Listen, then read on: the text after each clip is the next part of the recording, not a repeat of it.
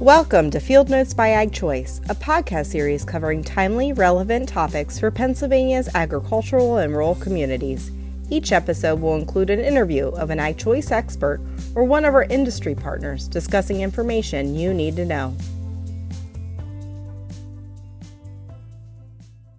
My name is Rachel Sadison, and with me today is Andy McCarty, Crop Insurance Specialist with Ag Choice Farm Credit and Crop Growers, LLP. Today, Andy will cover the role of crop insurance in today's challenging environment, as well as discuss how crop reporting will work during these times. Andy, thanks for joining me. Hey, thank you for having me, Rachel. Great. So let's get started. COVID-19 has had many significant impacts on agriculture. In these volatile times, should farmers be looking at crop insurance any differently than normal? Thank you, Rachel, first off. And I just want to say this year, in my opinion, is no different than from prior years when it comes to crop insurance. I believe we should always consistently be proactive when it comes to mitigating our risk around the farm. So some of us may need a little bit more of a nudge over others when it comes into this territory, but we should always look over all of our options to make sure that we're protected when we need it the most. I would say with our drop in commodity prices this spring, revenue coverage should probably be top on producers' minds, a conversation that they should have with their agent. I think it can be easily as picking up the phone, give your agent a call. I mean, they're there for you. They're a knowledgeable resource, and it can benefit, their operations for years to come.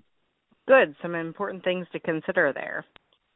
So I'm sure the pandemic has changed the format that you can serve your crop insurance customers.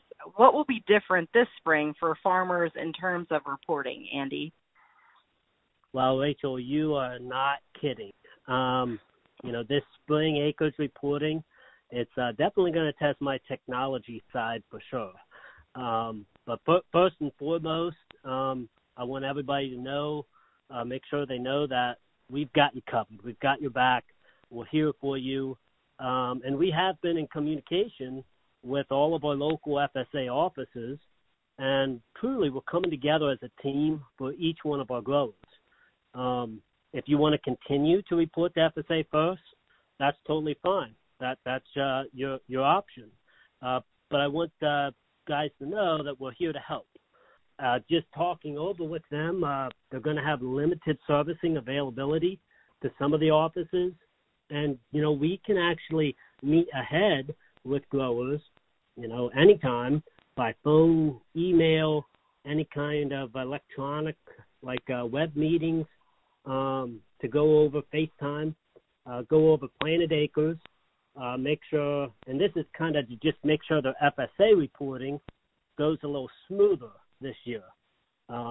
We can then take that report, send it over to FSA, or provide it to them, and then they can actually reduce their time spent at the FSA office.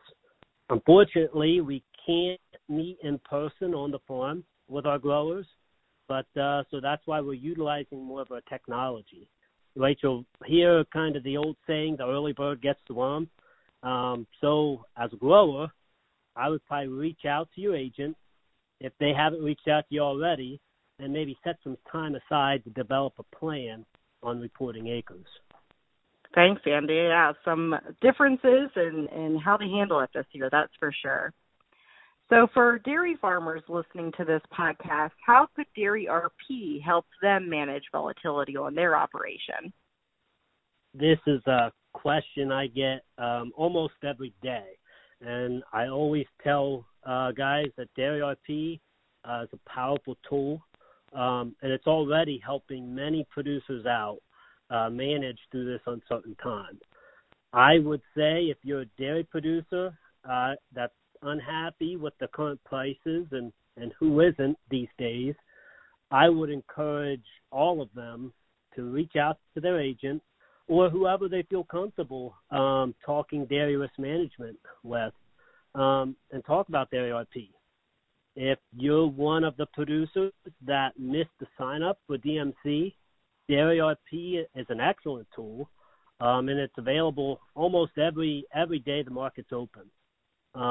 With Dairy RP, you can actually customize it to your herd size, your components, your production, Class 3 or Class 4. So it's kind of like little Liberty Mutual. With Dairy RP, you only pay for what you need and not what you don't. Okay. So as we wrap up here today, are there any other thoughts you'd like to share?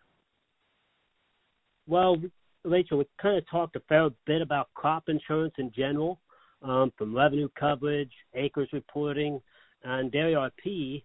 I'd also like to mention that crop insurance is not just for corn, soybeans, and milk. There are a number of different crops out there, and we have the right insurance product to meet their needs as well.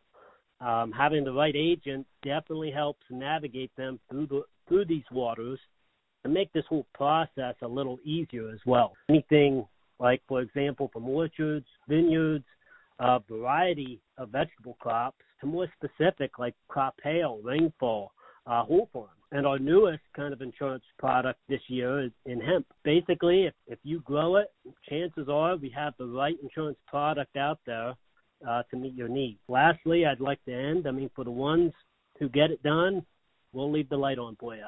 Andy, thanks so much for joining me on this episode to share information about crop insurance, which is certainly an important tool for farmers today. Hey, thank you for having me, Rachel. Stay safe and God bless. Thanks for tuning in to today's episode. Listen to other episodes of Field Notes by AgChoice posted at agchoice.com/podcast.